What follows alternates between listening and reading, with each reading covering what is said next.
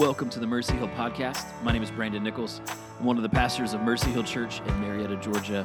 What we love to do is to have discussions that are intended to stir up your affections for Jesus. Today, I'm joined by my good friend Jason Lumpkin. Jason's a pastor of Love Bridge Church, just right down the road in Austell, Georgia. Today, we're going to talk about the danger of becoming too familiar with who we think Jesus is. Jason, welcome. We're glad to have you again. How are you doing? Good, man. It is so good to be back. It's been a while, right? It has been a while. It has been a while. Well, man, I count you as a friend. You're a pastor here in town, just down the road in Austell. For some of us, for some people listening who maybe didn't tune in to the last episode you were on, why don't you tell them a little bit about you? So I am Pastor Jason Lumpkin. I'm married to my lovely wife, Cindy. We have 3 little kids. We call them our broke best friends.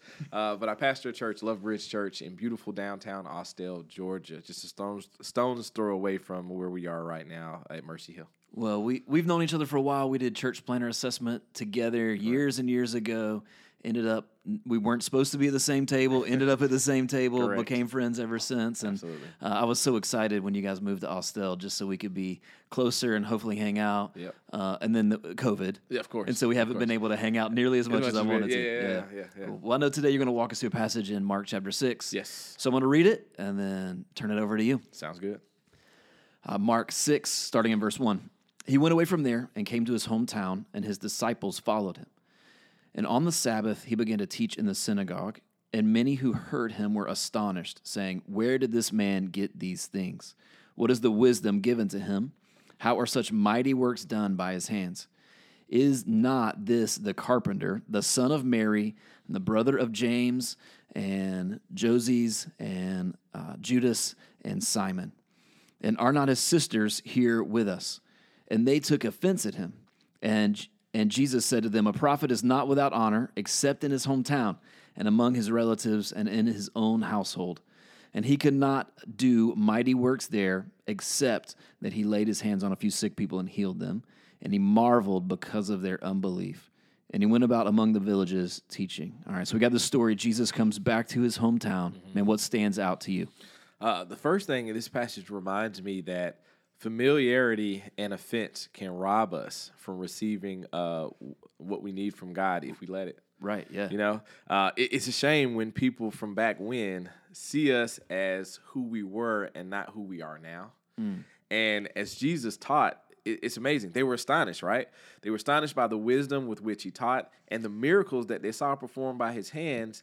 But even with all that fruit, they refused to believe him.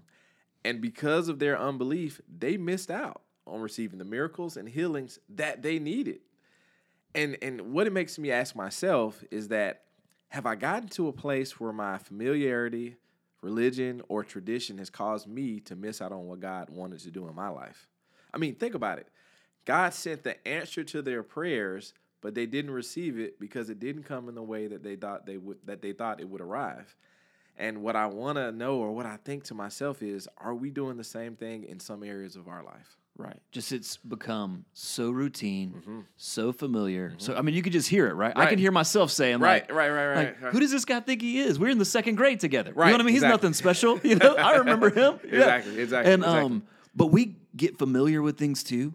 We get too close to it. I think in kind of church planting world, right? In our church, I know your church, is this mixture of people who been around for a while, and a lot of people who don't know. And when you explain just something that seems very simple and something that people should know to somebody who doesn't know Jesus or is new in their relationship, I mean, it's like a vibrancy and a freshness and a hunger to know more. Absolutely. Whereas for those of us who've been around the church game for a little while, we go, Yeah. I heard that. Yeah, well, and it's the thing that I think, for a lot of us, when you first are followers of Christ, you get on fire and you want people to be saved, right? I know a few months ago we had a sermon series that I did at our church looking at Luke 14 and 15 and like that messianic banquet and him telling his servants to go out and invite people, right? Invite the marginalized people. Then he goes and says, well, invite everybody that crosses your path, the highways and the hedges. And I don't think he was talking about Georgia, right? But he says, invite these people to come. Go Ducks. And yeah, exactly. But he says, invite these people to come. And what I wondered, or one of the questions I posed for the church that I kind of posed for myself was, if you have like 5 people in your family or whatever, people that you know, friends that aren't saved, that you're like, man, I've been praying for these people, and if 3 of them get saved, do you kind of forget about the other 2? You kind of say, well, 3 out of 5 is not bad. Right. But Jesus wouldn't, right? Because that next chapter where he talks about this, the parable of the lost sheep, it's like, no, you go out and search for the one that's lost.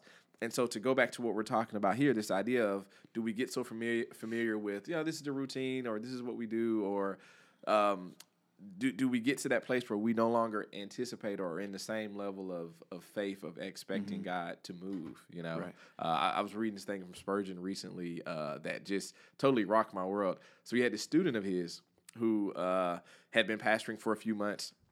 And so he's asking, like, how's it going? He said, well, he says, I'm preaching, and to be honest, I'm a little disappointed that not so many people are coming to know Jesus, not getting saved or whatever at his service. And so Spurgeon asked him, he says, well, when you preach, do you expect, people to come up and get saved every time? And he says, well, no. And he said, well, that's the problem. And it was like, wait, what? Because I found myself saying, like, but then when we go out to people and minister to them, why don't we expect it, right? Because really what we know is the Holy Spirit's already working on them. So if we get that opportunity, we're just a part of God's larger connected work. But do we sit in our familiarity with them, or do we already assume that they're not going to do it, that we really don't put our faith out there? So I could think of maybe 2 groups of people listening to this right now. Okay. The first group is someone who is flabbergasted that this could even be true. Right. Like they are walking with Jesus. It is like fresh and vibrant and new, and everything feels like a brand new discovery. They are excited about what Jesus is doing. And then the other group of people would be people who've been around for a while in the routine. It is familiar. Yeah. And so I think the question I would ask is, for people who are walking in like a fresh, vibrant relationship with Jesus, how do they guard against, or what do they do? What practices they employ to keep that? And then maybe for those of us who are like, I want that back, how do we regain that? Yeah, I think with those who are vibrant and on fire, to maintain the intensity. Right. And what I mean by that is it's I remember somebody told us once when they said when it comes to like church planning, they say it's not like running a marathon. It's like running 2 marathons back to back, right? Like the length of it. And in some ways, that walk we have with Christ, it's a long journey, right? I mean, hopefully, right? We pray that it's a long journey. It's a long life of impacting people. And so if you're on fire, I think maintaining the routine of that quiet time that you're having, continuing to serve, continuing to engage, but also make sure that you have in place practices where you're continuing to pour in as you're pouring out. Right. One of the best pieces of advice I got when I was an on-fire young Christian is remember that when you serve or minister, if I use that word, you're doing that from the overflow and not from an empty spirit. And what that means is if you think about a cup and you're pouring water in it, as the water overflows, there's still water that remains, right? And so the water that flows out is for other people, right? But the part that's in there is for you. Yeah. And so to make sure that we don't get empty, because you'll fill it with other stuff. Yeah. And so that you're continuing to quiet time, you're continuing to serve and all of that stuff. For those of us who maybe have been in it for a while, to make sure that for us to look at questions, and sometimes they're hard questions, right? But are we still growing? Somebody will say, well, I've been in church 20 years, but if you pull back the layers, they were growing like the other person for the first 5 years, and they've just kind of done the same things four times over, right? That's 20 years. But I would say, no, for you, sometimes shaking it up a little bit. And what I mean is, okay, if you've had the same devotional for 20 years or 5 years, or maybe it's time to get to something different. Maybe it's time to say, hey, at Mercy Hill, wherever you're connected as a church, to say, hey, they have classes that are going to be studying this for a little bit. So take time to study that. Or get a friend, get someone you know and say, hey, let's go ahead and go through this study for the next 6 weeks or whatever. Yeah. I think mixing those things up or not getting will cause us to not get stagnant if it has, or even complacent. Yeah. To a point where we just kind of say, okay, we're just kind of coasting through, and not having that same sense of maybe urgency is the word, because I think there's a certain thing that comes with us being able to relax and lose the focus and intensity that I think we should have. That's good. That's good. I find myself, I often, community is a way that I can kind of recapture that when I start hearing other people's stories about what God is doing in their lives, and I go, oh, no, I want to get back. I want to have a story. You know what I mean? I want to get back there. That's exciting. Yeah. And then I have like a home base. Yeah. So if I kind of walk through a season where maybe it just seems dry, I've got this devotional. It's really not intended to be a devotional that I just go back to because I know it just lights me up, you know? And so it's, I don't even know if it's in print anymore, but 50 Reasons Why Christ Came to Die by John Piper. That's great. And I just know if I spend the next month and a half reading that, reading about what Jesus' death and resurrection did for me in my place, then that's going to warm my heart eventually. You know what I mean? Like, I got to get there eventually. Yeah. And I'll add to that. I think one of the things that we can do, even if we don't have that book, right, is to, when you're reading scripture, to read it with fresh eyes. Right. Does that make sense? Yeah. And what I mean is not proofreading the text based on what you heard. I had this very unique experience in seminary where I had a class and we were talking about the whole David and Bathsheba story, right? And what I remember what he said is, he said, now look, before we read this text, which I know you all have read, you've probably heard sermons on, he said, we're going to look at it line by line, and don't look at it based on what you've already heard or what you know. We're just going to look at it fresh. Right. And when we did, one of the things I remember he pointed out was, he said, do you notice how she didn't say a word? Now, from all the text and everything that I had heard, in my head, there was this other commentary. Yeah. But when we read it that first time, that time in that class again, it was like, oh yeah, I'm proofreading the text instead of just reading the text. Right. And so sometimes taking the time to just go back and read it and saying, okay, God, what are you saying to me now? A good practice that I'll say, even in your quiet time, that I do, is ask the two questions. When you read a passage, a chapter, whatever it is, ask the question first, and you write this down. You say, well, God, what are you saying to me from what I just read? And then the second part, you write down, well, what do I say as a response? And so sometimes it seems simple, but just doing little tactics or tools like that can help you to say, okay, man, it's showing me something different, or I'm responding now differently than I did maybe a year ago, 2 years ago, 5 years ago, et cetera. Yeah, we had Trey Wiggins on a few weeks ago talking about a Hear Journal. Okay. And I think that's very similar, right? It's that two-step almost of the application where you go, okay, how does this apply to me? Yes. How does this rest in my heart? Like, how do I need to wrestle with this? Yep. And then I love the way you framed it, though. It's like, now who else might need to hear this? There's like kind of an external, outward face to it. Yeah. I love that. Absolutely. All right, man. Anything else in this passage you want to point out to us? Yeah, the other perspective, I believe, is for us to see ourselves as disciples of Jesus.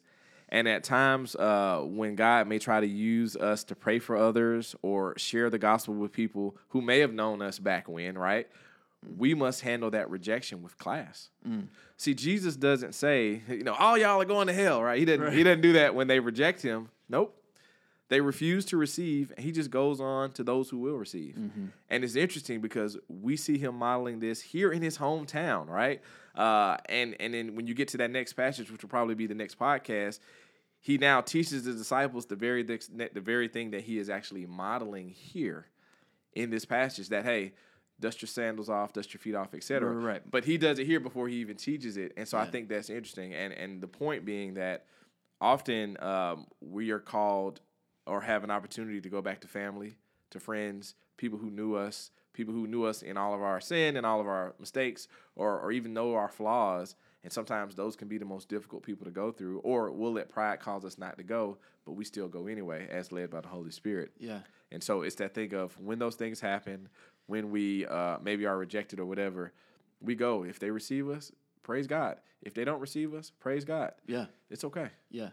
I love that. Well, he said he responded to rejection with class. Is that the way you phrase it? Yeah. He responded to the rejection with class. Absolutely. Yeah. Just, and I think that ties back to something else we've been talking about in Mark, this idea that Jesus teaches on the hardness of the heart, right? And that at sometimes, man, just at that particular time, no matter what anybody says, man, that heart's just not going to receive that truth. Yeah. Right? Yeah. And sometimes you just got to move on. Hopefully you get a chance to come back later or whatever. But yeah, I think the beauty of that, though, is that theme is, for many of us, that's the same story we have. That's right. Right? It was like before God started, he knew that at time 497, you were going to finally receive the good news of Jesus that had been taught to you or invited you, someone had shared with you all these times. And so we don't take offense if someone doesn't receive it. It's like, okay, that's just another check off the list. That was just 315 right there, that's right? Such a good point. I don't know if I've thought about it that way before. Yeah, that's how I look at it. Like, you think about like growing up in the church. Right. How many times did I have to hear the good news of Jesus before I received it? Exactly. And yet I have this expectation that my lost friend who's never heard it is going to receive it first time. Yeah, You well, and there's a fine tension there, right? Because I think we have the expectation, Right. But if they don't, we don't get offended, Right. I think that's the That's issue. good. That's really their good. familiarity Really good. got them offended, and it's like, okay, I don't get offended because it took me a while to process it, hear it, and really receive it. Yeah. And so if they heard it, if it didn't take them 400 times, right, it took them 200 times, whatever. But our job is to continue to do it as a pastor, I guess, but even just as a Christian, I often think about the parable of the sower where he says the sower sows the word, right? Right. And from our job, it's not necessarily to determine the ground that we're sowing it to, but it's to sow the word. So the word. And so we can't get upset if the ground is hard, if it's, if the birds come and chew up the seed, whatever it is. Our job is to make sure that we're sowing the word. Man, that's good. I feel like this is almost every conversation that you and I have, Yes. which is always encouraging. And we're like, there's a lot going on. Yeah. You know what I mean? There's a lot. Yeah. Yeah. It's like, so could you maybe just give us a recap so we end? Like, what's the bottom line here for folks listening? Sure.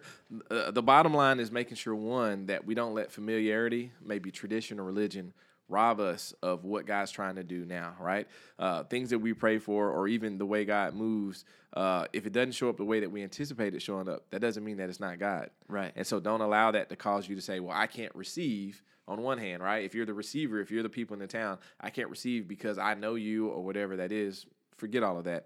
The other side is for us going out to serve other people is to recognize if they don't receive us because of those things, that's okay. Our job is still here and to go and to love on them, whether they receive it or not. Man, fantastic. Fantastic. Well, man, thank you so much for joining us today. It's been a joy. Absolutely, my friend. Thanks for joining us on the Mercy Hill podcast. I absolutely love having these conversations with Jason. It is always so encouraging and helpful for me. I hope it served that same purpose for you. We'd love for you to tune in again next time as we continue to walk through the book of Mark and talk about Jesus, the true King.